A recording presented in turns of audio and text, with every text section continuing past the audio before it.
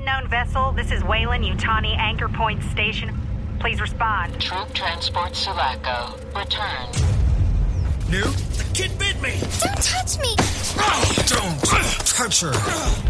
Bishop. Hicks. Weapons Division intends to develop the alien. Audible Studios present Alien 3 by William Gibson, starring Michael Biehn and Lance Henriksen. Stay frosty. This episode of the Slash Filmcast is brought to you by Casper. Go to casper.com/filmcast and use the promo code FILMCAST to save yourself $50 off your purchase. That's casper.com/filmcast and the promo code FILMCAST.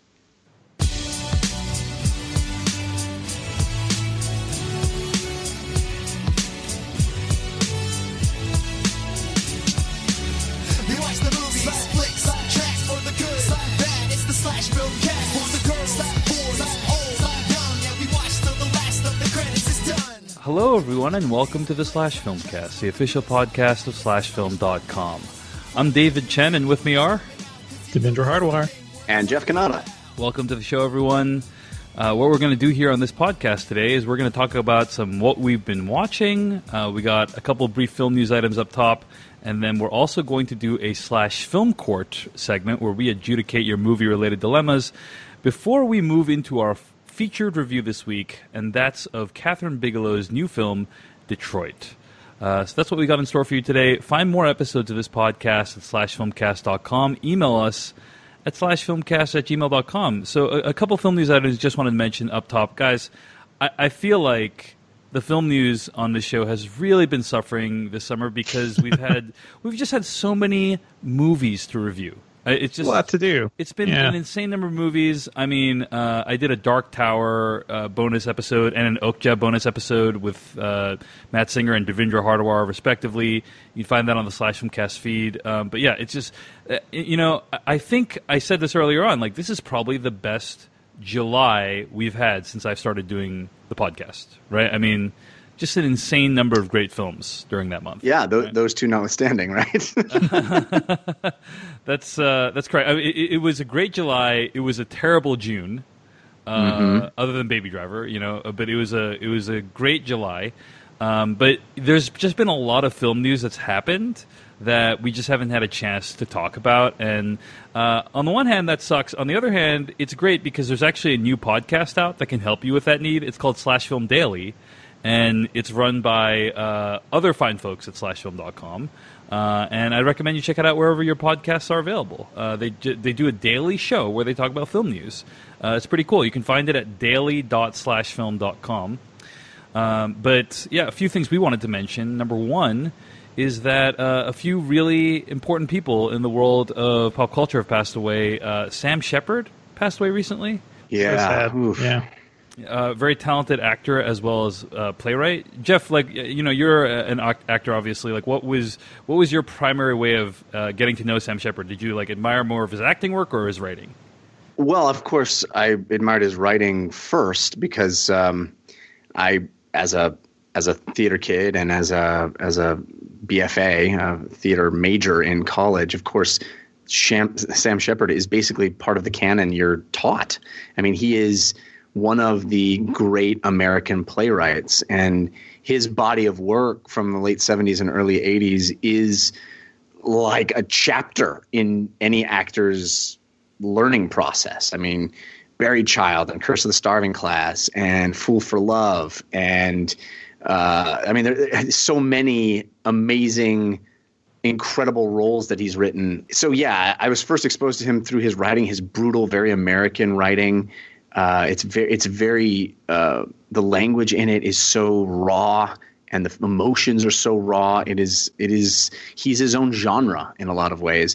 And then later is when I sort of learned more about his acting. And of course, he's a phenomenal actor as well. And all the way up through Bloodline. He was the patriarch on Bloodline, but many, many, many film roles. And he's a huge talent, a huge force in American drama, and he will be missed for sure. He was just so reliable. I think when you see Sam Shepard in something, even what was it, Swordfish? He's in Swordfish. He's a good, old, reliable actor. Like, I just love seeing him in things. But in particular, The Right Stuff, him as Chuck Yeager, that's an incredible role. Oh yeah, great part. Did I say True West? If I didn't say True West, that's maybe his most known play. If you haven't read any Sam Shepard, chances are there's a Sam Shepard play that's on near you at some point in the next couple of years. He is in the American repertoire, and there's going to be a theater that does one of his plays soon if they aren't doing one right now, because he's part of that pantheon. Sam Shepard will be missed, and leaves a huge body of work that will be appreciated for a very long time to come. One other piece of film news that I wanted to mention is actually a bit of television news. Jason Bateman sent out a tweet about a week ago. It's a behind-the-scenes photo of the Bluth home from Arrested Development, not the model home, but the mother and father Bluth home. He wrote in the tweet, "Here comes trouble. The Bluths move back in on the 8th." And he was referring to the start of principal photography on Arrested Development Season 5, which is slated to come back in 2018.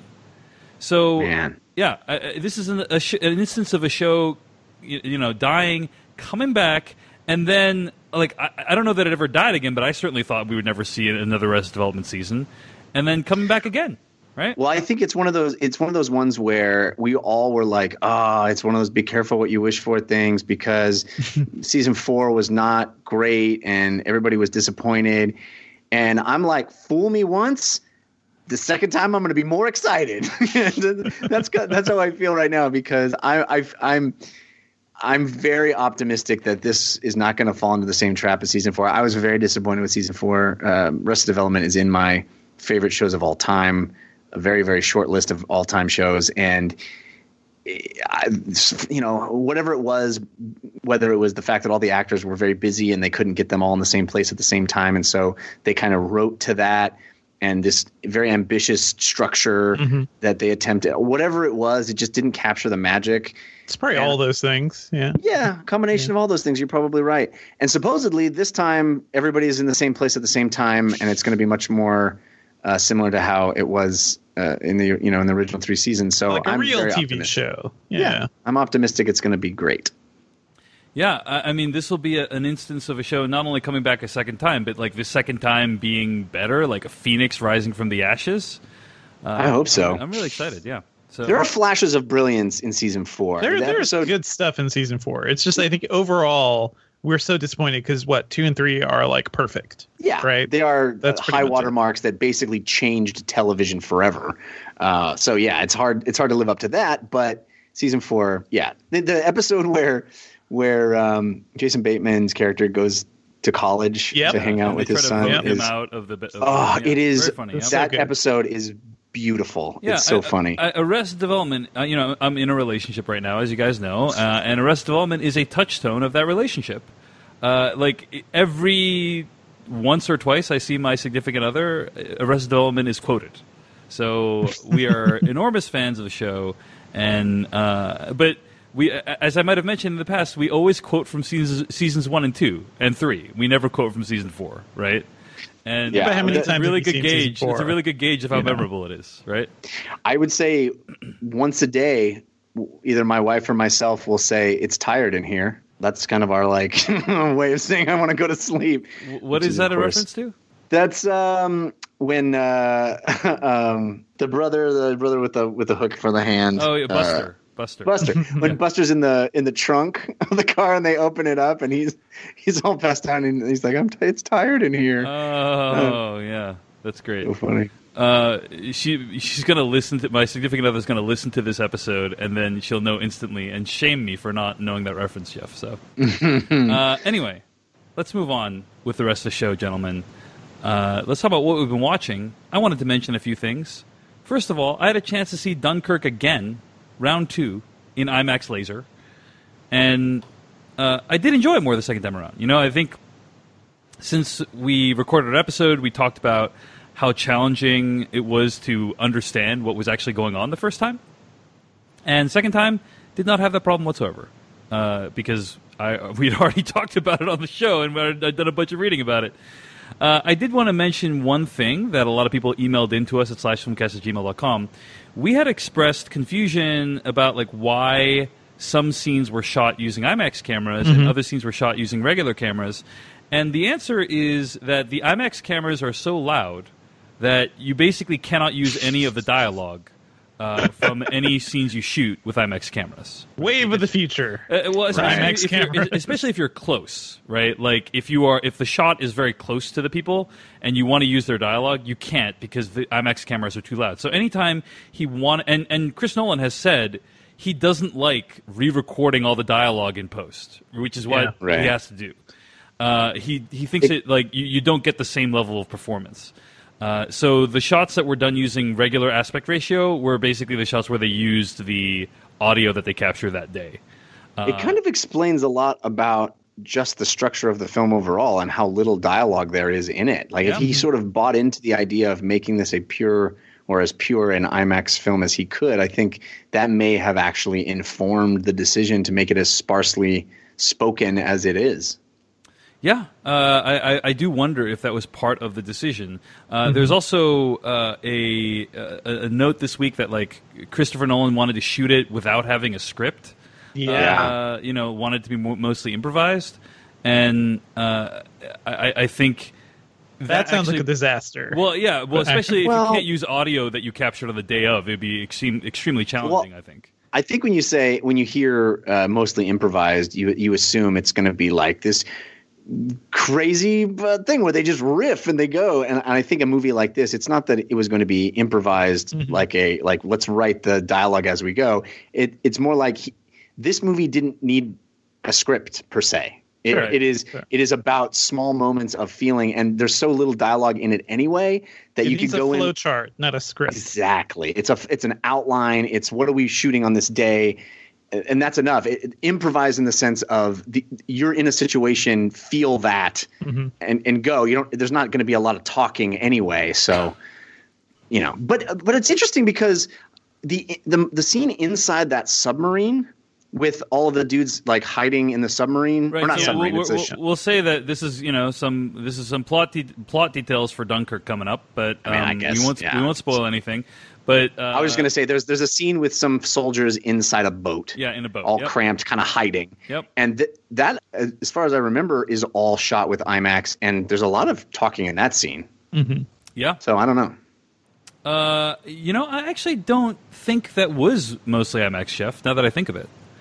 It's hard to tell because that was mostly like dark scene. Yeah, Are you sure? Like interesting. I don't know. I'm not 100% sure, but to my recollection, it was not mostly IMAX in there. That was actually it was the ones that were definitely non-IMAX were there's a bunch of stuff on the boat with Mark Rylance. Right. That was that I definitely remember. And on the train, at some point. Yeah. There's a bunch of other great emails we got, but they're all very spoilery. If we have time after the show, I'd love to go over some of it with you guys. I do want to just say one thing real quick that's hopefully not spoilery. I don't think it's spoilery, but, skip ahead 20 seconds if you are afraid. But I did complain about the last shot of the film as being very strangely edited. And, hearing the voiceover context again for that shot, seeing some of the emails that were written in about this, I actually think, the last shot really works for me now. Like, I've come around to that final shot. So I have more to say about that when we can talk about it in spoilers or maybe after the show. But, watching it again, definitely a great experience. But it was one of those things where I felt like I had to watch it. It wasn't a thing where I went and really enjoyed myself, quote unquote. It was one of those things where I felt like if I didn't go again, I would regret not having gone. Do you know? It's your duty. Yeah, because you just so rarely get to experience something in a movie theater like that, just ever in your life. Yeah. And I knew, if I didn't go to IMAX a second time, I'd look back and say, oh, man, I can't believe I didn't go to IMAX a second time, right? And even though I didn't, it's not a movie you have fun with, right? As you said, Jeff, it's a movie you survive, right? So it's not a movie you watch, it's a movie you survive. There's a lot of unpleasantness, a lot of tension to it, but, yeah, man, there's just nothing else like it this year. in terms of pure spectacle and tension. Well, maybe Detroit for the tension. Yeah, I was just going to say, we're about to talk about one today that might rival it. Exactly. Wanted to mention a couple other things that I saw. Well, I saw The Dark Tower. I already mentioned that. Did a spoiler review with Matt Singer, and you can find that on the /Filmcast feed. The Dark Tower was not a good movie. I think overall... I'm not going to see it, Dave. I'm not going. I'm a fan of the books, and I am, much like I was with, and you may laugh at this reference, but much like I was with The Time Traveler's Wife, I'm just going to pretend like that movie was never made. The two canonical movies that I know. Jeff Kanata is going to avoid are The Dark Tower and The Time Traveler's Wife. I loved The Time Traveler's Wife book, and I will stand up for that to any man or woman who dares try to diss it. It's a great book, and it made me cry. All right, fair enough. So here's what I'll say. I remember, Jeff, when we talked about the Netflix original series Fuller House on the podcast, and that movie broke your brain. You like? I remember. I distinctly remember. The TV show broke my brain. I'm sorry, the TV show, I should say.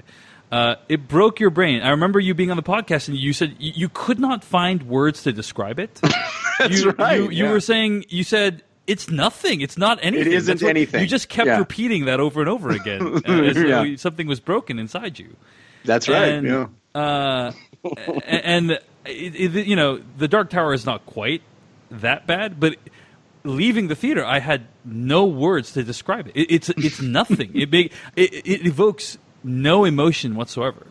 I mean, the way the movie moves, it goes so quickly. It's 88 minutes long. I mean, imagine, right? You know, Peter Jackson made those 3 Lord of the Rings books into 3 movies. Then he made The Hobbit, which is 1 book, into 3 movies, right? So it's like 4 books into 6 movies, right? This is like the opposite of that? Yeah, imagine making, 7 books into 1 movie. That's 88 minutes. Imagine barely a movie. A movie. Isn't a movie like 90 minutes is kind of the minimum movie. This is below the minimum of movie. Yeah. I mean,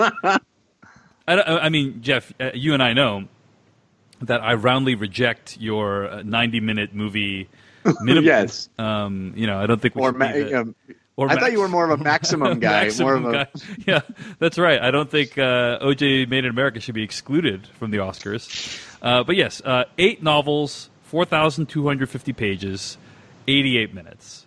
I mean, to be fair, I believe, from my understanding, the movie is kind of a sequel to the story. Yeah, it's not a straight adaptation. Right, so it's not a straight adaptation, but still, you know, I mean, if they had made all those books, like Lord of the Rings books and Hobbit, into 1 movie, you would say that's a travesty, and that movie probably wouldn't make very much of an impression. That's what happens in this movie. My thing is, the movie just looks so cheap. Like, that's the thing. Like, it really looks like Matthew McConaughey and Idris Elba just walking around New York, flinging magic things. Well, they are. Most of the New York filming takes place in 1 block of New York. And I mean, it is literally cheap. Like, the budget is not $65 million, right? That's insane. That's like a romantic comedy budget these days. A half to a third of a normal, a Marvel film, right? It's like half the budget, if not a third of the budget of a Marvel film. I think there are interesting elements to it. Probably the biggest mistake they make is having the kid be the main character, right? I believe in the books, the gunslinger is actually the main character, right? Mm-hmm. Right. But in the movie, and the kid is pretty much the most boring character in the books. Yeah, well, that's also kind of true of the film too. The 11-year-old named Jake Chambers, he's kind of the Neo of this movie, right? He's the audience surrogate that you find out about the world through, but he simply does not have the chops to go up against Idris Elba. Like, they just aren't. You know, Idris Elba is a great actor. I don't think the kid who played Jake Chambers is that bad. A lot of people have thought he's quite bad, Tom Taylor. But that's probably one of the biggest mistakes of many mistakes. So I don't really think this is worth watching. Maybe if it comes on TV, it might be a curiosity for you to check out one day. And I've heard that the TV series is still full steam ahead. So is the TV series linked to this film, or is it its own thing? I think it's. I thought that was going to be an I think that is going to be a straight adaptation. So I think it's all very. But is it Idris Elba and Matthew McConaughey? I doubt it. Okay. But Glenn Mazzara, So it's who did Walking Dead season 2, he's showrunning Dark Tower right now. Yep. So these are two parallel versions. Nothing can go wrong with this plan. I think I was reading Eric Vespe's review over at Ain't It Cool, and it was heartbreaking because for many people, not myself, I wasn't a huge, I've never read the Dark Tower books, but for many people, this is like the only shot they're going to get, maybe in their lifetime, to see this book come to life on the big screen, right? Right. And they're not going to attempt it again for, a decades maybe, right? It's kind of like a Last Airbender situation when M. Night ruined that movie. Like, oh yeah, we're not going to see another Last Airbender for a while, and I don't think we're going to see a Dark Tower on the big screen for a while. But hopefully the TV series will redeem it. So, I actually think it could work better as a TV series. I mean, no question. No question. Yeah. Only other thing I wanted to mention, I had a chance to see Bo Burnham's new comedy special, Make Happy, on Netflix. Have you guys heard of Bo Burnham? He was an actor in The Big Sick, right? Yeah. Funny guy. Funny comedian. Very funny. Lachlan wrote into /filmcast@gmail.com. This is the first time I've ever sent any communication to any entertainment host of any kind, podcast, television, radio, or otherwise. But I felt compelled to make sure you knew about a particular stand-up special released on Netflix this year, or last year, I should say. Based on your recent recommendation for Hasan Minhaj, I checked it out and was really impressed. For me, I love when you can tell that a comedian is treating comedy like a true art worth perfecting, a valuable craft, and that's exactly my perception of Hasan's act. So I wanted to ensure you see or have already seen Bo Burnham's Make Happy on Netflix. It is quite simply a stand-up comedy masterpiece. I have never had an emotional response like I did with that special. I have probably watched it 20 times now, and the ending still affects me every time. Based on your love of stand-up and your reaction to Hasan, I think you'd really enjoy Bo Burnham's Make Happy. Side note, I hate all his other stuff. He was young, immature, and I truly loathe his previous specials. But Make Happy is a game changer for stand-up. I highly recommend checking it out if you haven't already. End quote. So that comes in from Lachlan. Well, Lachlan, now that you've broken the seal, you're just going to be sending emails to hosts of things all over the place. Yeah, that was the first of 18 emails Lachlan wrote in this week. No, I'm just joking. But Make Happy, guys, it really affected me, I have to say. It is, you know how you were talking about Oh Hello being a deconstruction of Hollywood's Broadway special, I should say, right? Yeah. Make Happy is a deconstruction of a comedy stand-up special. I gotta see this. And he'll do things like he'll get the audience all riled up in a lather, like he'll get them chanting and doing things, and then turn it against the audience, so make the audience feel stupid, and also make them laugh. And he does this repeatedly throughout the course of the show. He's almost like making fun of the idea of a comedy special altogether. Throughout many instances in the show, and as someone who loves comedy specials, I really enjoyed that. I think if you haven't seen that many comedy specials in your life, this is not a good one to start on, or if you have stayed away from them for a while, this is not a good one to get reintroduced to them. Do you know what I'm saying? Right. But if you are very familiar with with specials in general, then Bo Burnham's Make Happy is something that I think you will enjoy. So, oh man, I got to see that. I'm such a huge fan of stand-up. I'm very excited to see this. Yeah, I think it's and he does a lot of singing as well, and I think the singing is actually very good. Like the last two songs of the special, I couldn't get them out. I re-listened to them dozens of times after I saw the special. Like that's usually when someone sings during a special, or like Zach Galifianakis does his music thing during a comedy special. You don't necessarily go back and like listen to those songs for the melody, but like the stuff that he performs here, I actually enjoyed listening to it as a song, and it's very good in my opinion. Very clever and worth your time if you are into stand-up. So that's Bo Burnham's Make Happy. Jeff, would love to hear what you think about it. Yeah, I'll definitely put this at the top of my list. Jeff, you've been watching. Just make sure you don't watch it with your wife, okay, Jeff? Because our history of me recommending things for you two is bad. But it's true. Jeff, what have you been watching on Netflix this week? I caught a Netflix original film called The Incredible Jessica James. This stars Jessica Williams, who people probably know as the former Daily Show correspondent, Jessica Williams. And I was always a huge fan of her on The Daily Show. I think she's charming and funny and quick and really an effective correspondent. But this is a narrative film. This is a romantic comedy, and she shoulders the lead role. The movie rises and falls on her performance, and she's delightful. She is, I think, going to be a breakout star. This movie is short and sweet and just a lovely, simple little movie. Yeah. It's not going to change the world. It's not the best movie I've ever seen, but it's delightful. It's a really pleasant way to spend an evening, especially with a loved one. I thought it was very funny.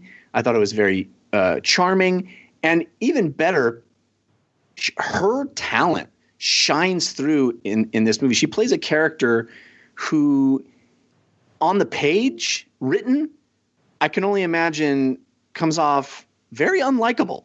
She is a character that really thinks highly of herself. There's a scene where a character tells her, like, they're kind of having an argument, and the guy's like, "I really like you," and she goes, "I know, everybody likes me. I'm super dope." She's like that, and constantly throughout the thing, she speaks very highly of herself. And with an actress who is not as charming and fun and likable as she, that might be something where you're like, well, this chick is a total B, well, get over yourself or whatever. But she's just so lovable and wonderful to watch. I mean, from the very first moment of this movie where, she says some very unlikable things and then breaks into dance. It's a very charming film. It's not, it's not, like I said, it's not the best movie of the year, but it's very watchable and very fun and very sweet, and I really liked it. That's The Incredible Jessica James. Devindra, you saw this too, right? I did, and I really enjoyed it as well. It is very sweet. It's a movie, it's a romantic comedy, but it's also a movie about chasing your dreams and that struggle and, being beaten down with rejection. This is a movie, rejection is like a big part of this film. And what I think is really interesting about it is that, this character just like keeps getting back up. She has this idea about herself, like, yeah, she's freaking dope. And, it's the sort of thing, like, sometimes you have to think of yourself as like, oh, you're actually good at what you do, and recognize that about yourself to, survive the shitstorm that is daily life these days. So yeah, I loved all that about the film. Found it really inspiring. Also really like Chris O'Dowd as the romantic interest in this. Yeah, he's great. Just love seeing that guy all over the place. I love that he had, he was a big hit in Bridesmaids. He was also in Girls for a bit, but I know him as Roy from the IT Crowd. And it is just so weird to see that guy as like a viable romantic interest in movies now, because he was just like a slovenly Irish IT dude, in that show. And it's a great show. I love it. I just think, like, he represents hope for all the nerds, I guess, in a way. He's slovenly in the way that, like, Tina Fey is slovenly. Do you know? I mean, she's not at all. Have you seen the IT Crowd? But that's what I'm saying is, like, there's these people that, like, the show is trying to convince you that this person's ugly, but I mean, have you seen the IT Crowd? I have. I don't think it's one of those situations. He's not a handsome. He's a good looking dude. But, in the IT Crowd, like, he is wearing, like, his dirty T-shirts. Like, he's slovenly in the way that a geeky guy can be slovenly, right? And I think everybody, you clean them up a little, everybody can look a little dapper, I think we just learned you and I have very different preferences, Devindra, when it comes to men. When it comes to men. Clearly. Yeah. Anyway, all right. Well, that's The Incredible Jessica James. It's available on Netflix right now. Devindra, what else have you been watching this week? I saw the first episode of The Sinner, which is a new show on USA of all networks. And it's sort of like a murder mystery. It's sort of like The Night Of, except a little different. It stars Jessica Biel as a seemingly normal housewife and mother who one day decides to stab a guy to death on a beach. And that's how the show opens. And that's real. Like, that happened. Everybody sees it. She says she did it. All that is clear. The mystery is like, what? Why? What? Why did you do this? It's a what done it. It's a what done it, yeah. And that's really that's really it. Like, we're trying to figure out, what is going on with this lady? Because we get hints that she's not like fully satisfied with her life, and like she feels maybe a little trapped in her marriage. I think this show, it's just, I like this sort of thing. I like murder mysteries, and the murder is not the mystery here. It's more like, why did it happen? So I am on board with that. I think it's stylish, decently well written. Bill Pullman is here too as the requisite detective with issues. And instead of having issues with his feet, like the lawyer did in The Night Of, he has issues with his hands because he likes to pay ladies to step on his hands. So that's a thing. Okay. I like Bill Pullman in this too. Like, the show, like, it is not the sort of thing you'd expect to see from USA. It is pretty gruesome, but I think along with Mr. Robot, it shows like this is network trying to do very different things. It's only 8 episodes long, I believe, and for now, I'm along for the ride. It's interesting enough, and I think Jessica Biel is very good in it as well. So that's The Sinner. It's on USA, right? Yep. All right, that's what we've been watching this week. But guys, let's move on to our next segment. And before we get to that, I want to mention this email that we got in from Chris from Maryland, who writes into /filmcast@gmail.com. Hello. 1 year ago, I wrote in the story of how I found digital movie codes in DVDs I checked out at the library. A movie-related, morally questionable activity I shared with you guys. It was fun to hear some of my favorite hosts discuss my silly story, but soon after, the /Filmcast had a new segment, /Film Court. Now every time you guys do the segment, I feel proud knowing I was the muse that inspired this segment, and I look forward to another year of movie-related petty crimes. End quote. So yeah, 1 year of the /Film Court. Also, Chris says, after you guys read my email, I never came across another digital code in the movies I checked out ever again. There must have been a librarian /Filmcast fan in my area. So they all put a stop to that. Yeah. But yeah, 1 year of the /Film Court intermittently happening on the podcast, guys. And boy, what adventures we've had. But let's go on another one today as we get to this week's episode of the /Film Court. You want answers? I think I'm entitled. You want answers? I want the truth. You can't handle the truth. You're out of order. You're out of order. The whole trial is out of order. Court's adjourned. /Film Court. /Film Court is the quasi-weekly segment where we adjudicate your movie-related dilemmas. You can always write into us at /filmcast@gmail.com with your dilemmas. And this one comes in from Philidia Featherbottom, who writes in, I previously asked the court to rule on the case of my friend who buys the $1 upcharge soda size and then does not finish it. I was grateful for the court's swiftness in declaring him a monster, and I hope that the court will again, in its abiding wisdom, find in my favor. However, I must ask for the recusal of one of the judges because this is a case against him. I speak of the Honorable David Chen. Honorable? This is like one of those episodes of Law & Order where it's like, the cop is on trial. Oh, man.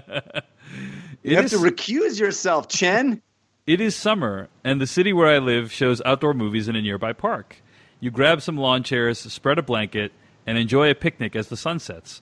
Perhaps your kids come, and at dusk you all watch Raiders of the Lost Ark or Rogue One or The Princess Bride. At least, this is what I imagine.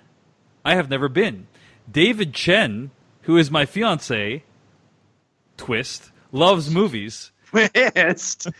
However, by the way, I'm shocked that you are engaged to Miss Featherbottom. I know, it is quite a surprise. However, he likes to take her name. What'd you say? I think you should take her name. Yeah, I'll think about that. However, he likes to watch movies in a very controlled way and is distracted when they are not shown on a good screen with good sound and minimal interruption. This has led to an immediate veto whenever I suggest movies in the park. He hypothesizes that the projection will not be clear enough and the sound inaudible, or worse still, punctuated by the screams of children. I agree that most movies are not... screams. You said screams, but her word is squeals. Squeals, yeah. Sometimes which is a much more positive word. I agree that most movies are not a good fit for this type of screening, but I posit that the movies at these events are generally familiar, crowd-pleasing classics that are almost like friendly background noise. One does not go to lose oneself in the cathedral-like hush of a darkened cinema. One goes to laugh with a crowd when Indy says he's afraid of snakes, or cheer together when Donnie Yen fights off stormtroopers, or recite as one when Mandy Patinkin says, "Well, hello, my name is Inigo Montoya. You killed my father. Prepare to die." I know that this court has a well-established body of judgments against interruptions and distractions during movies. However, the judges have also advised that some movie-going experiences are exceptions and are actually enhanced by a participatory crowd, such as in the case of Get Out. I asked the court to tell my fiancé that he should join me at an outdoor movie this summer in the spirit of experimentation to at least try out a different way to enjoy the medium we both love. Well, guys, I'm going to leave it to you. What say you guys about this case? You have no standing here because, of course, going to see a movie outside isn't going to be great, but that's not the point. You're outside and you're watching a movie. It's like impossible. That shouldn't be happening. So you're really just there to enjoy that. I do need to say, Dylan Schwan in the chat room says, the email isn't even done yet, and I'm on David's side. When I pay for the experience outside my home and the viewing conditions aren't close to a minimum of very good, I'm out.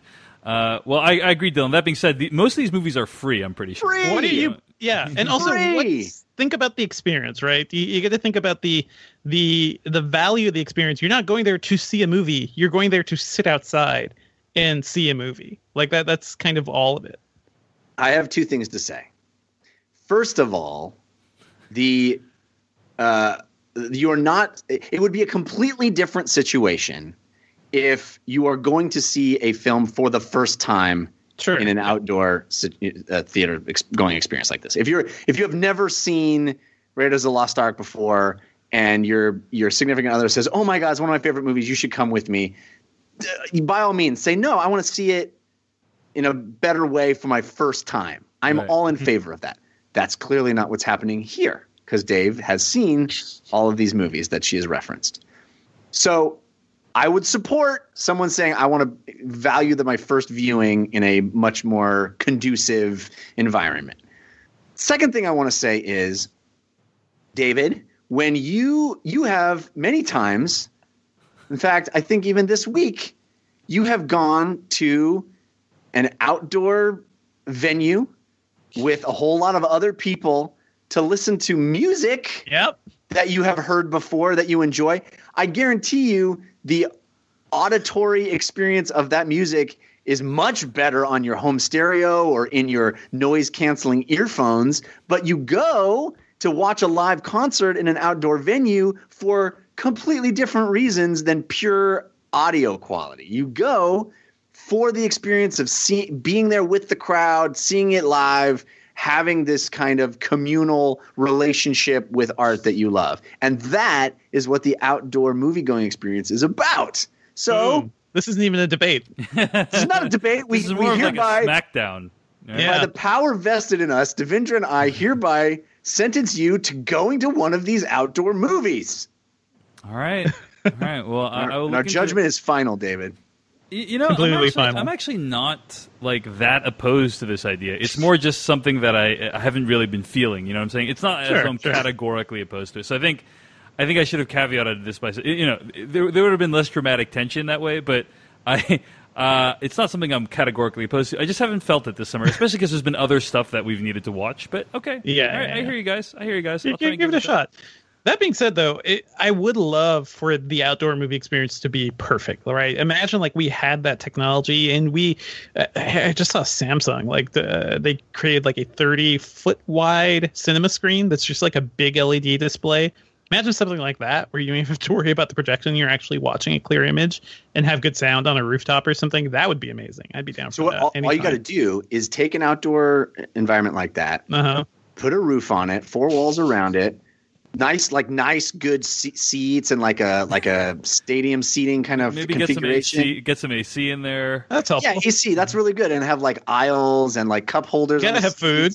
Put it in a building, that serves food. And man, I think this is really an idea that could take off, guys. Yeah, I mean, one day. You take this home, throw it in a pot, add some broth, a potato, baby, you've got a stew going. Anyway. Chris Yee Mon in the chat room says, I live in Dave's town, and I know the outdoor cinema the writer is referring to. I saw Moana for the first time there. It worked out fine. So it was fine. It worked out well. It's interesting. I actually there's a park walking distance from my house where we just moved in January, and they do this. They just had last weekend. They just had Rogue One, and I really wanted to go, but I have a baby, so we would get like 15 minutes in the movie and then have to leave. So that is a perfect thing to bring a baby to, though. By the way, or if like when the child is a little older, like because bringing kids to an actual theater is a nightmare. So outdoors actually great. All right, guys. Well, the Slash Film Court has ruled again. Dave is sentenced to go see a movie outdoors. I was going to say, David, that there are things like outdoor movies where the environment doesn't have to be perfect to get the most enjoyment out of them. But there are other things where you do want the environment to be perfect. And one of those things, I would argue, is sleep. You want your sleep to be the best it can possibly be. It defines your day. It defines your whole life, in fact. And I would argue that you wouldn't want to just throw a cot down outdoors. And in the same way, you wouldn't want to settle for some crappy mattress that you've been using for years and years that's worn out. You probably don't even know how bad your sleep is if you've been using the same mattress for a long, long time. But luckily, our sponsor is there to get your back, literally, because your back is probably going to feel better. It did for me when I switched to a Casper mattress. Casper is a sleep brand that created one perfect mattress and sold it directly to customers. Why?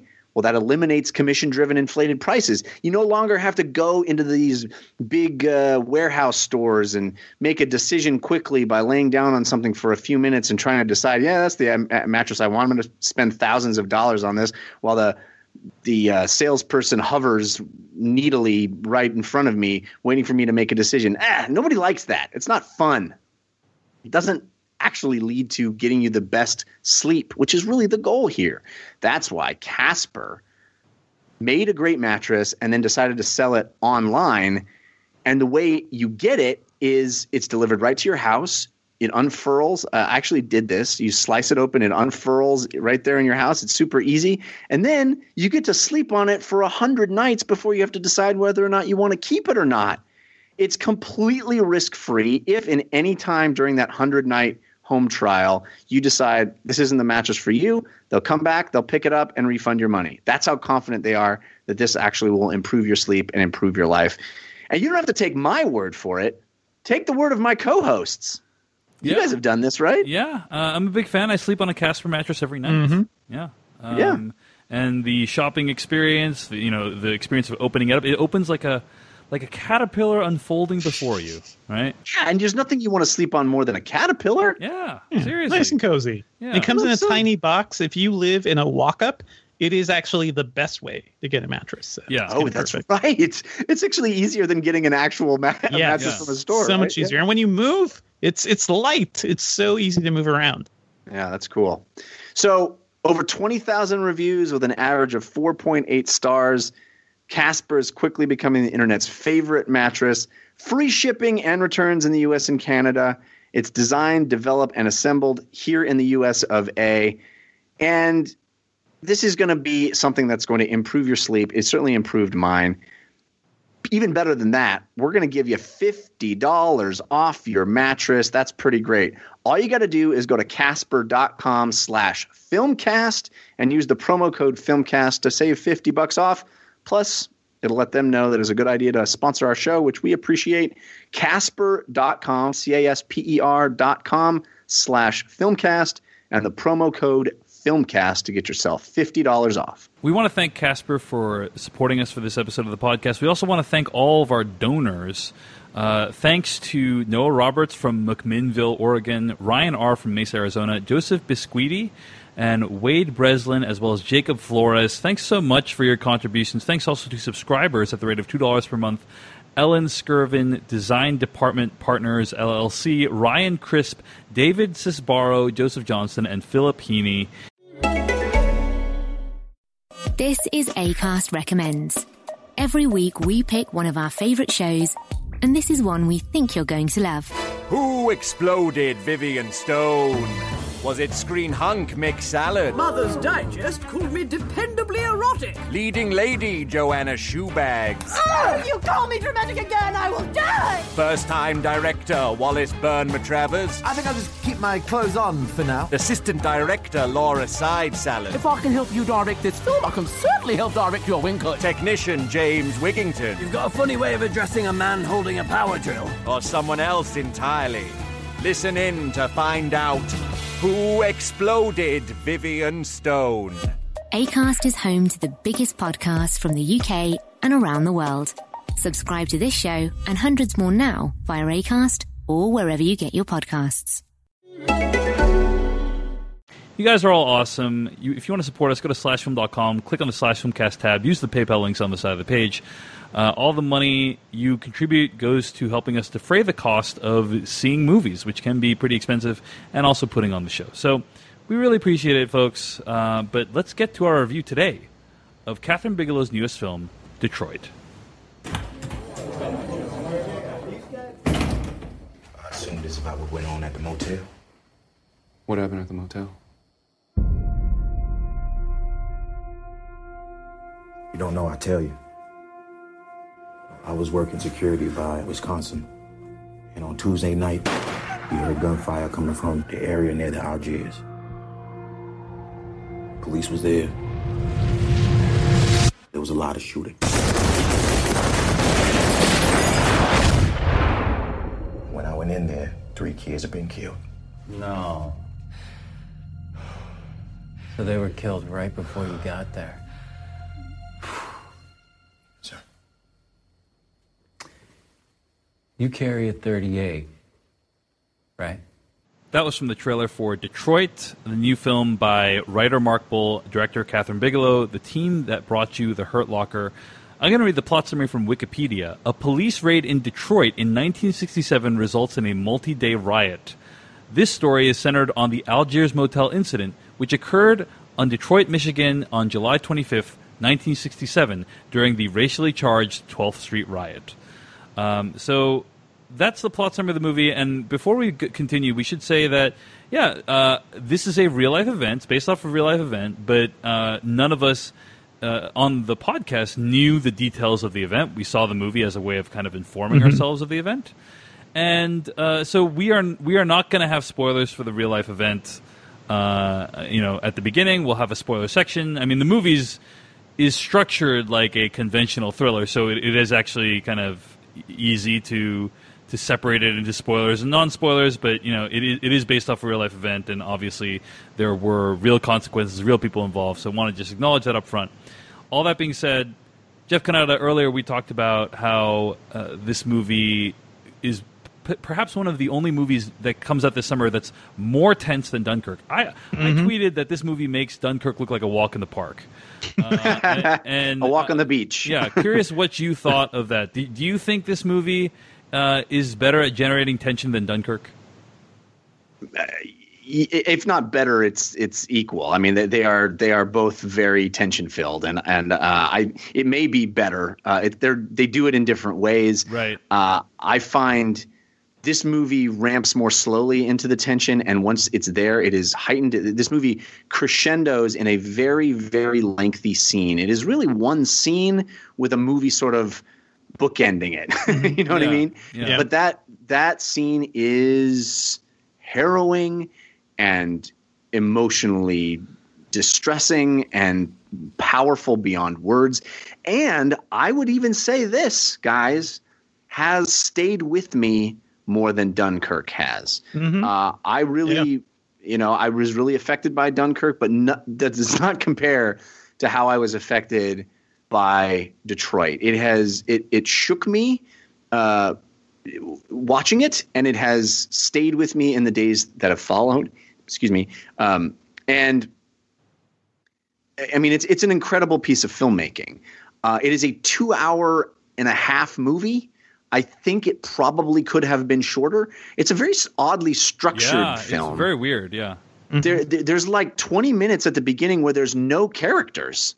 You don't meet any of the people that you are going to follow in this movie in the first 20 minutes. It's just setting up the sort of environment in which this drama is going to take place. And I didn't know anything about this movie when I went into it, so I didn't know what I was in for. Yeah, the first like 30 to 60 minutes is very confusing. You don't know what story this movie is going to tell, right? It's a documentary, basically. Yes, for a while. Yeah, very much so. It is very much a dramatized documentary, and actually they use quite a bit of real news footage and imagery, and I found all of that very effective. But also, it's a strange way to be brought into this tale because you don't know, it kind of breaks all the rules of filmmaking, which is, you got to meet your main character pretty early and establish a connection with your main character as you bring the audience through the movie. This movie doesn't do that. It creates a backdrop first and then brings you into the characters. And I don't know. For some reason it really worked for me, and I liked feeling a little off kilter and didn't know what was happening until I was in it with these characters. And then once you're in the meat of what this movie is, it is absolutely harrowing. It is a harrowing experience, and one that I think can change the world. I don't want to overstate it, but it's one of those things where movies have a unique position, and a really narrative in general, storytelling, art has a unique power to put you in the shoes of other people. And this movie, I think, does that in such an effective way. The performances across the board are excellent. The filmmaking is excellent.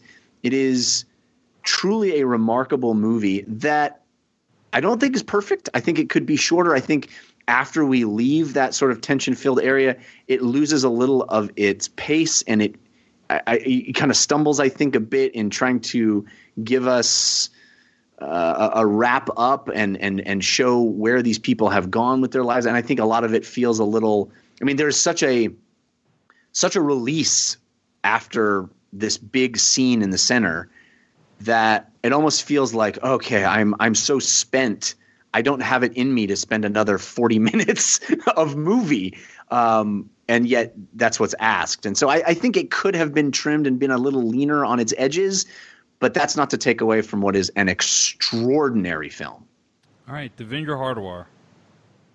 Yeah, so Catherine Bigelow and Mark Boal gave us two of the best post 9/11 war movies ever, right? Like tremendous films.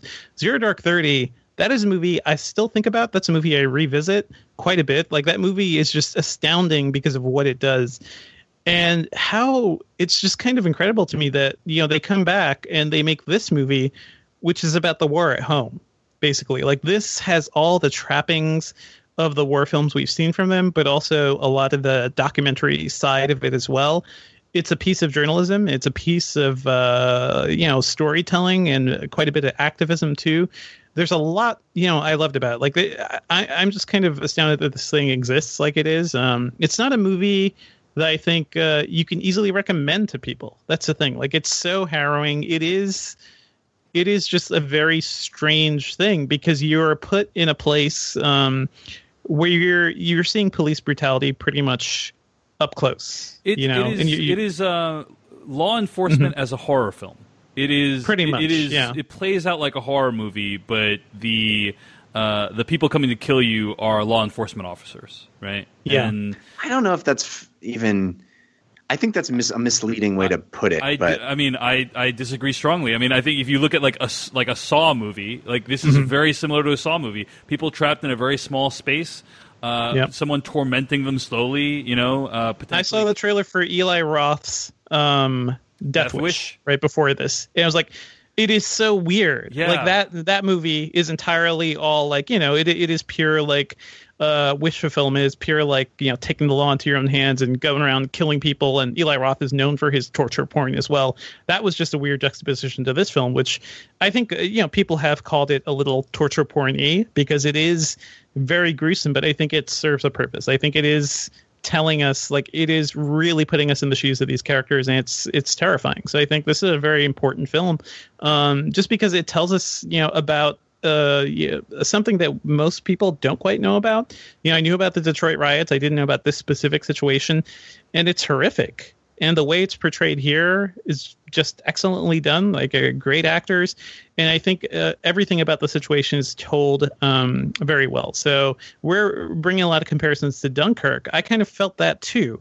Dunkirk is a movie entirely about its experience, right? You're surviving that movie. And in so many ways, I felt like I had to survive this. And there aren't they're both about situations where like people are trapped in a small space with like kind of the odds closing in against them, and they're doing everything they can to escape, and a lot of it, or parts of it play out in seemingly real time. You know what I mean? Yep. So before we get too far away from the comment, I do think just calling it a horror film diminishes it. Well, I'm just saying sort of like one. I think that's what Dave is saying too. Like it's not. Tell me why you think it diminishes it, Jeff. I don't. I mean, I clearly the villain in this film is a monster. There's no doubt. Mm-hmm. But I don't think the movie treats him or them like horror monsters. I think there is more understanding and more insight into those people than you would find in your typical horror film. Sure. But I think that's what makes it truly horrifying, Jeff. Like, I'm not saying it's not horrifying. I'm just saying to call it like a horror movie where Jason or Freddy is a cop. I feel like that. See. I think you're reading like my calling it like a horror film as some kind of pejorative in some way. Like that just feels like somehow semantics. Makes it like not a masterpiece or something. But that's not my intention. Okay, fair enough. I think it like the feel of it, the structure. At least the one scene you're talking about, it feels a lot like a horror film. Is what I'm trying. It's a nail biting, really tense experience. Like I felt for sure all the same emotions I felt similar to Dunkirk, but also similar to Get Out and similar to a lot of horror films as well. The real horror of this movie is that nothing has changed. Like that's what it is. This movie is a wake up call in so many ways to a lot of people to, things people are still afraid of today. Even in a normal city or a normal suburban environment, like these are things that people of color are kind of afraid of all around the country. And it gets that perspective very well. So yeah, astounding on that level. I have a bunch of thoughts. I think this movie is somewhat problematic, and I will get into how in the spoilers. I love that phrase, somewhat problematic, by the way, because you could throw it at everything these days. No, that's true. That's true. I think it's problematic in specific ways, and I'll talk about that during the spoilers. But in the meantime, I will echo what you guys are saying. I had a epiphany is not the right word. I don't know. It was kind of an awe-inspiring moment when I was watching Zero Dark 30. Now, I did not like that movie as much as you, Devindra. I thought like most of it was not super interesting, but the last hour, which takes place almost entirely in real time, is one of the most tense pieces of filmmaking I've ever seen in my life. And it was of a story that I already knew the ending to. Like that everyone in the whole world knows the ending to. And when I watched it play out, I was in awe of how incredible this filmmaker, Catherine Bigelow, is. Like that she could take something that you already know pretty much exactly how it ends and make it into something that you're on the edge of your seat for. And I feel like, between that and The Hurt Locker, no filmmaker... By the way, that's how I felt about United 93. Yeah. Another great example. Another great example. But between that and The Hurt Locker, I feel like very few filmmakers are better at generating tension than Catherine Bigelow. And I think you certainly see that here in Detroit. This is a movie that I was incredibly uncomfortable watching, that I... was just filled with this dread the entire time I was watching it. And the central scene that you're talking about, I actually think is masterful filmmaking. It's painful to endure. And I think there's a very legitimate question of, given the pain, is it worth it? And this is a question that you asked when we watched It Comes at Night, Jeff. We had just gone through this horrifying experience watching It Comes at Night, and it's like, well, what's the message at the end of that? And we kind of, I threw out some messages for you, but it wasn't super satisfying. Like what the messages were for of that movie.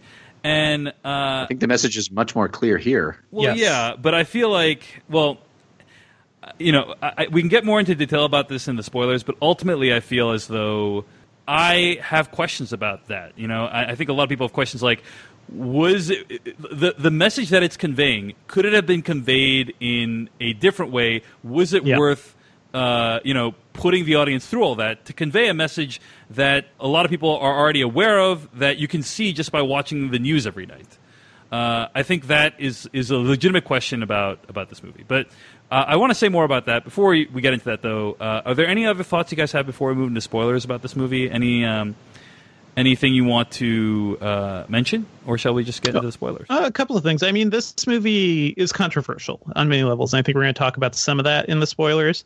But I do remember when this project was announced, there was some pushback to Catherine Bigelow and Mark Ball telling the story, because this is a story that seems ripe for an African American filmmaker to take and do something with. And I think that pushback, I think, made a lot of sense, and it was good that we're in a place where we're talking about that as a culture now too. But I have to say, Catherine Bigelow and Mark Ball, these are two very seasoned artists in terms of what they're doing and how they're doing it. And I think the movie shows that, they did a very capable job of conveying the horror of this situation and really driving this message home. There are definitely things that probably could have been changed, and probably some issues with how they portrayed some of the violence, which we'll talk about in spoilers. But I have to say, at the end of the day, these are incredible. This is an incredible director and a great writer, and they've had a great partnership, and they've delivered some great films for us. So I'm glad they ended up well. I think a team this strong can tell a story like this for sure. All right. Well, again, I have much more to say about this. So if we can move to spoilers. Happy to dive into it with you, Devindra. So let's talk about spoilers for Detroit starting right now. Now you're looking for the secret. You're going to see this coming? No. But you won't find it because, of course, you're not going to see this coming. You're not really looking. I have been puzzling over how it works. You don't really want to work it out. Who's in the box? I have been dying to tell you. I want to tell you my secret. You want to be fooled. Devindra, you alluded to some of the controversy around this movie, and I've read a ton of articles about this. A lot of people have thoughts, yes. Speaking out against this movie. I think it's a completely legitimate point of view to believe that they should not have made this movie. Sure. I don't personally agree with that point of view, but I think what you're hearing, especially there's a lot of people minorities. I saw Angelica Jade wrote a piece for RogerEbert.com. Mm-hmm. Wesley Morris on his podcast has expressed that he's not a huge fan of the movie. On Still Processing, yeah. Right, on Still Processing, right. And we should say that we have no real standing to talk about this. None of us on the podcast are African American, so I'm going to just start with that and say we're commenting kind of as people who don't have a stake in this fight necessarily. But I will just say that I think this recent election has made it so that conventional white allyship is no longer good enough. It's no longer good enough for just white people to be oh hey, they're trying their best, and even if they didn't hit all the right notes, it's okay because they're trying their best. I think there's a lot of people of color who feel very burned by white people, a majority of which voted for Donald Trump. I think that there is reason to ask, should white people be telling this story? Should white people be profiting off of telling a story of black pain? And whatever position you take, I would just encourage you to listen to what is out there, listen to people's pain that they are expressing in raw form about why they don't think this movie should have been made or shouldn't have been made in the way it is. Now, that being said, I happen to agree with Devindra on this one. I think it's better that this movie exists than it not existing. This movie is made for white people. The poster of the movie says, "It's time we knew." Who is we in that equation, right?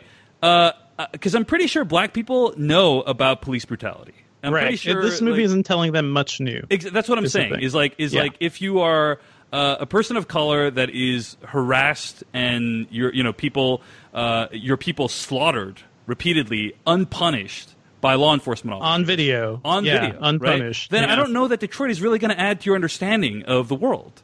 And is it worth enduring an experience as horrible and as taxing as Detroit to gain not that much more understanding? I don't know if it is. But Jeff Cannata, to your point, if more white people saw Detroit, if more white people were clued in to some of the things that black people go through in their interactions with law enforcement, would the world be better? I think so. And I understand if people out there disagree with that position, but I think, white people watching this movie is ultimately a good thing for the world. I would also say that I think the argument comes down to should this movie have been made by Catherine Bigelow or should it have been made by someone else? If someone else made it, if a black person made it, it would be a different movie. Firstly, it might not even exist at all because it's a fact that people of color aren't getting projects made to the extent they should be getting them made. Right? That number should be higher. But even if it was made, maybe it would be different. Not maybe. It would certainly be different. It might not have the same strengths as this movie. It might have different strengths. So I think there's really some value in taking this movie as it is. And I think filmmakers are put in a challenging situation. I'm not saying poor filmmakers, their lives are so difficult, but I think there is a challenge in terms of what should they take away as the criticism of that is when I read the criticism, it feels like, hey, just stay in your own lane. Don't tell stories about black pain. Don't tell stories about black people. Those should be the provenance of black people. In which case, they make movies only about white people, and then they get slammed for that as well, right? If you guys saw Sophia Coppola, it's like a slippery slope of basically making people only do things that they know about, right? Right, and only tell stories that from life experiences that you know. Now, I hope I am not setting up straw men here. I hope I'm accurately characterizing people's viewpoints. But when I read reviews like Angelica Jade's, if I was Catherine Bigelow reading that review, I would not think, oh, she's cool with me telling other black stories as long as I do it better. I would think that there is kind of this hostility to people like Catherine Bigelow making these kinds of movies. And I think it's fine that they have that hostility. I think that's a valid point of view. But the counterfactual is that Catherine Bigelow didn't make this movie, and I think the world would actually the world of cinema would be worse off. Yeah, so, I see what you're saying. We've talked about we are in a strange transition period now, exactly, as a culture, and I think what we're seeing too, we talk about this around The Big Sick, and a lot of films. We bring up this stuff all the time on the show, and I think this pushback is good. It's important. Now, people are actually listening to communities that never really had a say before in media that represented them. So all that is important. I'm never going to tell anybody who feels like they have no reason to go see this movie because they feel it maybe hits too close to home, or they may not think it would give them anything new. If that's their perspective, then that's completely fine. I think that makes total sense. But I do sort of see some of the bigger problems in society today as just a failure of empathy, right? And we've talked about this before. And this movie is like a freaking empathy nuclear bomb. This movie really conveys, the horror of a situation like this and extreme police brutality. So yeah, I agree with you, Dave. I do think it is a good thing, especially if somebody feels completely removed from these problems. It would hopefully help somebody kind of fix their heart a little, as it were, taking the Twin Peaks saying. But I think something like this is ultimately good. Yeah. I was just going to say, both of you, I am in awe of how well you have both articulated what you have said here, and I just think I agree 100% with everything you both have said, and I'm just very impressed with how well you've been able to express the conflict of this. And I will say, as speaking for white America, as I often have to on this podcast, it's as Devendra said, as we've all said previously on previous episodes, we are in an odd time because, as a sensitive white person, capital SWP, whatever, it's a tough thing to hear. How dare you not be on our side? Okay, I'm on your side. I don't need you to be on my side. that kind of rage. It really comes from rage of and very justifiable rage. And it's the kind of thing of, why don't we get movies made like this? Okay, I'll make a movie like this. How dare you make a movie like this? Only we should be able to make movies like this. Well, what am I supposed to do? That's the kind of feeling, and I'm not articulating this nearly as well as either of you have. But it is. I think you're right. I think you're right. We're in a growing pains period where 50 years from now, hopefully, there's people of all colors making movies. There's black people, there's women, there's Asians, there's Native Americans. Everyone's directing movies. Everyone's acting in movies. The entire United States population has turned, light brown. There's, it's mixed race everything, and we don't have these conversations anymore. And because it's like, you can tell, like, everyone can tell each other stories, everyone has equal access to Hollywood, et cetera, et cetera. But we're not there right now. We're in this weird time period where 90% of the movies in Hollywood are directed by men. And significant portion of them are directed by white men, and so there's this kind of, like, as we transition from one place to the other, it's almost like directors are being asked to walk a very, very difficult line. It's like, you must include diversity in your movie, but not too much diversity, or else you're like appropriating the culture. But don't include nothing, or else it's just all white people, and you're perpetuating this horrible system. The underlying feeling there that's being expressed is one of frustration and rage, and it is justifiable. It is one that is bubbled up from years of feeling unrepresented and misrepresented, and those are things that I am sensitive to. Those are things that I think all of us believe are real and want to pay attention to and want to understand and want to see rectified over time. And I've been in situations on Twitter where I speak out on things and I am criticized for, how dare you try to understand what I'm feeling? And it's like, I'm on your side on this one. I want to be on your side. I'm trying to understand. And it's all a learning process. And I think ultimately where we have to live, and then you get accused of mansplaining and all these things where it's like, no, I'm not trying to mansplain. I'm just trying to be on your side. But ultimately where we get, I think, is, at least in this case, you kind of just have to, or I would like to, discuss the piece of art as it is, right? Because I think we all look at this piece of art and say, it's really worthwhile.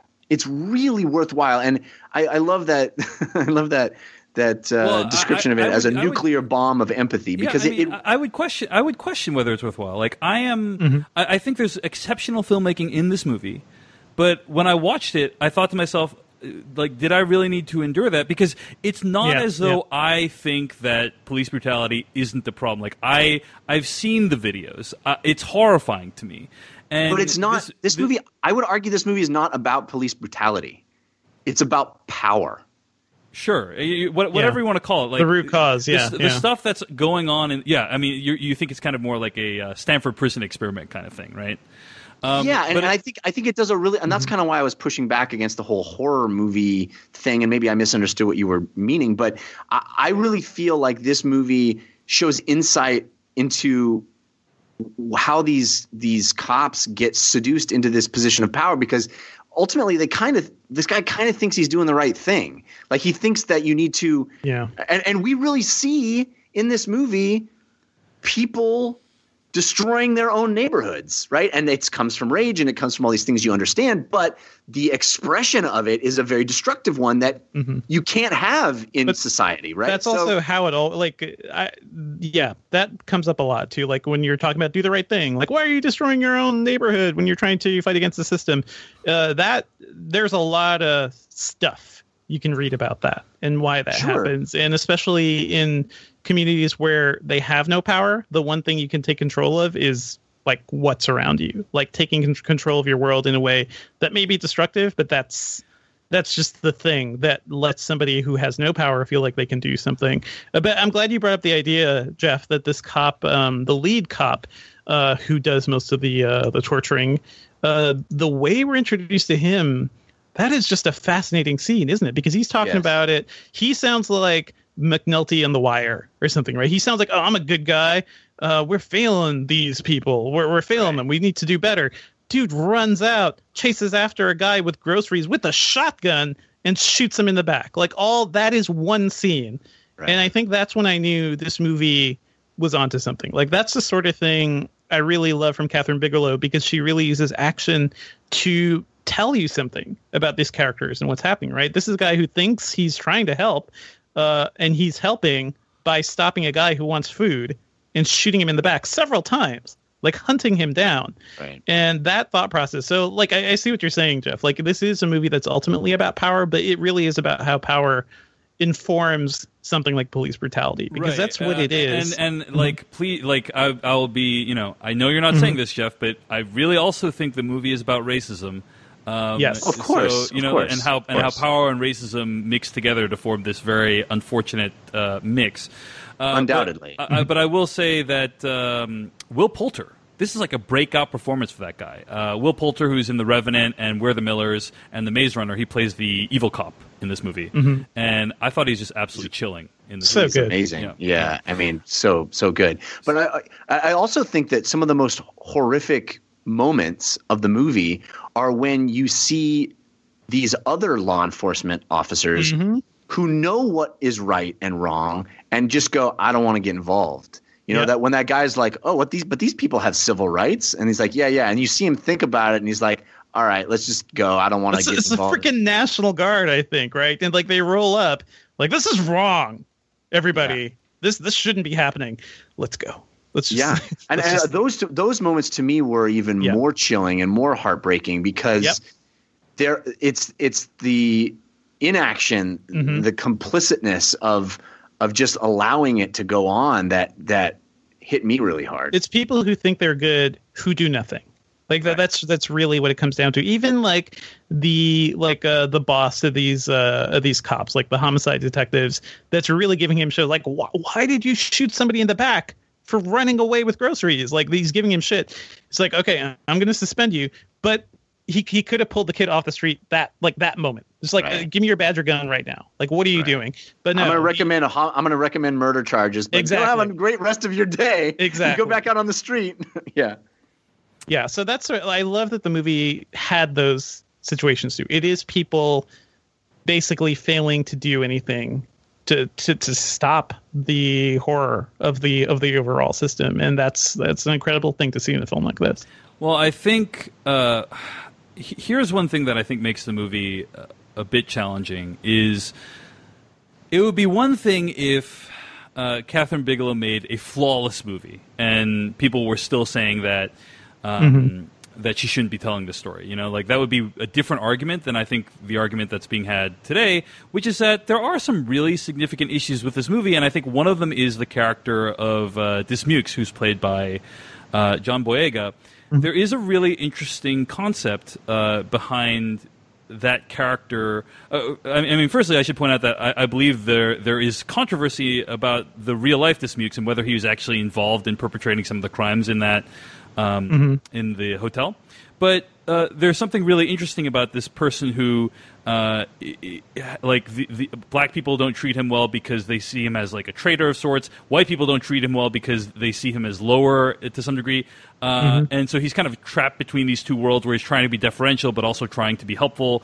And that's a very interesting dynamic that the movie, in my opinion, doesn't do anything with. I don't think it goes anywhere.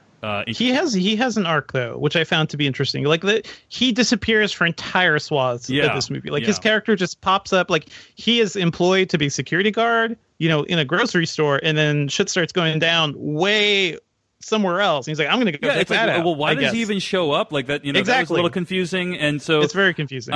So I felt as though the character, he does have an arc. You know, seeing him at the trial, like, that is interesting, and how he reacts to that. But I do think he starts out as somebody who thinks, like, you know, I'm gonna do what I can to lift myself up out of the situation. Like, he was doing everything he could to, like, appease the cops and, like, you know, appease the white people basically, so other people wouldn't get hurt. But in a way too, it also seemed like he was complicit in the system at the beginning, right? He told one of the guys is like, if you guys weren't making trouble, these cops wouldn't be here. Like, he basically believed the cops' version of the events to even be in the hotel in the first place. And slowly he starts to see what's happening.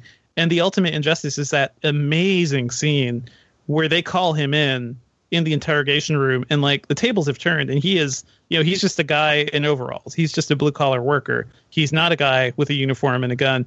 And those cops, which aren't even like the terrible, police brutality cops, those are just shitty cops yelling at him and trying to basically make him confess to something that he didn't do. That whole scene, like the horror of the situation where he basically loses control and he realizes, oh man, like this, they're not treating me well and I can't do anything about this. And like that growth, I guess, at least for the character on screen, I don't know how it kind of ended up for him in real life. That's something. Fair enough. You're right, Devendra. It's not nothing, but I think it taps only a small fraction of the percentage of what a character like that would go through. So, but very, very good point on that. The other thing that I think is just really weird in this movie is there is a bunch of kind of anachronistic, almost like audience wish fulfillment moments in the movie. Mm-hmm. So, for instance, towards the end of the movie, one of the characters, the singer, right, he runs out and he runs to this fence, and then like a cop finds him. And like nurses him back. He's like, "Oh my gosh, what kind of monster did this thing? I never." And it's just, it's I think his exact line is, "Who would do this to a person?" Right. It is very, very disconcerting. I mean, and then he also said, "I'm going to help you, brother." Right. Like, right. And take you to the cop. Like, it's just, there's a lot of Blue Lives Matter. It's the movie's very hand-fisted way of showing that like not all policemen are horrible. Which I understand the desire to do that, but just like the way it was executed in this movie felt very, very odd and not. It did not feel like it fit in with the rest of the movie. It wasn't very subtle at all, but I guess I sort of give that really hokey thing a pass because the movie did so many other subtle things where the rest of the cops just kind of let all this happen. Like, on so many levels, this could have been stopped. That was I do agree with you that element, like the Milgram experiment-esque thing of like people just letting this awful stuff transpire, that was very chilling. I agree that was like a very well done part of the movie. Or the dude that doesn't understand that he's not supposed to actually shoot the guy. Which is like, plays out like a almost comedic moment in the movie, which kind of was uncomfortable, and I'm still not sure how I feel about that moment. Like, I don't know. I don't know. And in any case, it didn't feel comedic. It definitely felt like. It felt more like an oh shit moment, but nobody in my audience laughed when that happened. Yeah, fair enough. I agree with you on that part. I agree with you. I will say anecdotally, I went to see this at 11 a.m. on a Saturday, and my audience, I was surprised how full it was, first of all, and second of all, it was almost split right down the middle between white and black audience, and there was a lot of cheering at the end of the movie from my audience, and I don't know, just anecdotally, I thought that was interesting. When what happens? When the credits came on, it was just cheering about the movie being just great. Applauding the film. Yeah, I see. Well, on that note, another anachronism is when the cop comes in, like Will Poulter tries to leave, and the cop leans over the window and is like, something, you racist fuck, and it's like, I don't really believe that would actually happen in that way. I don't think there's someone saying like racist fuck to this guy. And I mean, I could see a lot of things happening. I would like to see that. I would like that. But again, it felt like audience wish fulfillment as opposed to an actual representation of the truth. Well, he says that when he was the dude that could have pulled him off the street at the beginning. No, that was a different guy. Different guy questioning him at the end. But I did want to give a shout out to this thing that really kind of affected my perception of this whole issue. And there's been many stories about this in the press this past year. But Radiolab had a 2-part series called Shots Fired. Devendra, you listen to this by any chance? Yeah. Shots Fired Part 1 and 2. It's a collaboration with a reporter from the Tampa Bay Times who also did a written story about this. And one thing that was in that podcast series that really stuck with me was at the end talking about, so they interview all these parents whose children have been killed by police officers. Like often the children are unarmed and they're killed by police officers. And like that is a horrifying thing for any parent to endure. And talking about how almost every single instance in which this happens, pretty much every single one, the cop goes free. Like nothing happens to the cop. Oh, right? Yes. Yeah. And how that is a separate form of violence. Like, like the initial murder or killing of the child is awful and horrendous, but then knowing that the cop is out there, potentially still being a cop, potentially still with a gun patrolling the streets, like that is a separate form of violence. And that's one thing I think the movie did a good job of illustrating, is how galling and infuriating a trial like this must have been. Is that all these horrible atrocities occur, and the system is constructed in such a way to let them go free, and how like that. It's almost like reliving the nightmare all over again in a way. Like it is a separate nightmare that the cops are going free. And Washington Post just did a piece on this. Did you guys see this? 4 days ago, they published a thing about how. And let me see. This is the headline of this article is "Fired/Rehired. Police chiefs are often forced to put officers fired for misconduct back on the streets." And it has this. Like really incredible graphic at the top where it says, since 2006, at least 1,881 police officers have been fired from 37 of the nation's largest departments for behavior that betrayed the public's trust. And it goes over some of the horrible things they've done. 451 of those 1,800 or so successfully appealed and won their jobs back. So it's like huge percentage of cops back in their old jobs. And this is just a few days ago. So the events of the movie definitely still have resonance today. And if it's not something that you're aware of, or it's not something that you've been following, I think it will have value. But if it is something you follow, then I question the value a little bit more. Sure. I appreciate you guys letting me go on about this for at length, because I've been thinking a lot about it. But I think it's important, and I mean that's what I think is so valuable about this movie for any perceived faults, and I think it's wonderful that it engenders conversation, and I don't understand anybody that wouldn't be possessed by this movie for days and weeks after. It has certainly it placed itself in my mind, and I'm moved by it every day. I think about it. It's a powerful work, so I think it has value. All right, guys. Well, that's our review of Detroit. Thanks for listening. Stay tuned to Hero will be reviewing next week. In the meantime, Jeff Cannata, where can I find more of your work on the internet this week? Oh, you can follow me on Twitter. I'm at Jeff Cannata, which is spelled with 2 N's and 1 T. And I have several other shows for you to listen to, especially if you like video games. I do a daily video game show called Newest, Latest, Best that you can find on iTunes. You can find it on Google Play. Just search for Newest, Latest, Best, or visit anchor.fm/NLB. I have a weekly video game show as well called DLC. It's a long-form show with guests. You can find that at 5by5.tv/DLC. And I have a short-form comedy show about science. That's called We Have Concerns, and you can find that at wehaveconcerns.com. How about you, Devindra Hardor? Oh, you can find me on Twitter at Devindra, and I write about tech at Engadget.com. Find all my stuff at davechen.net. I'm on Twitter at DaveChensky. And I'm hosting a podcast about Game of Thrones at GameofThronespodcast.com. Next week, we're going to be reviewing The Glass Castle, the newest film by director Dustin Cretton, I think, right? This is a guy who did Short Term 12.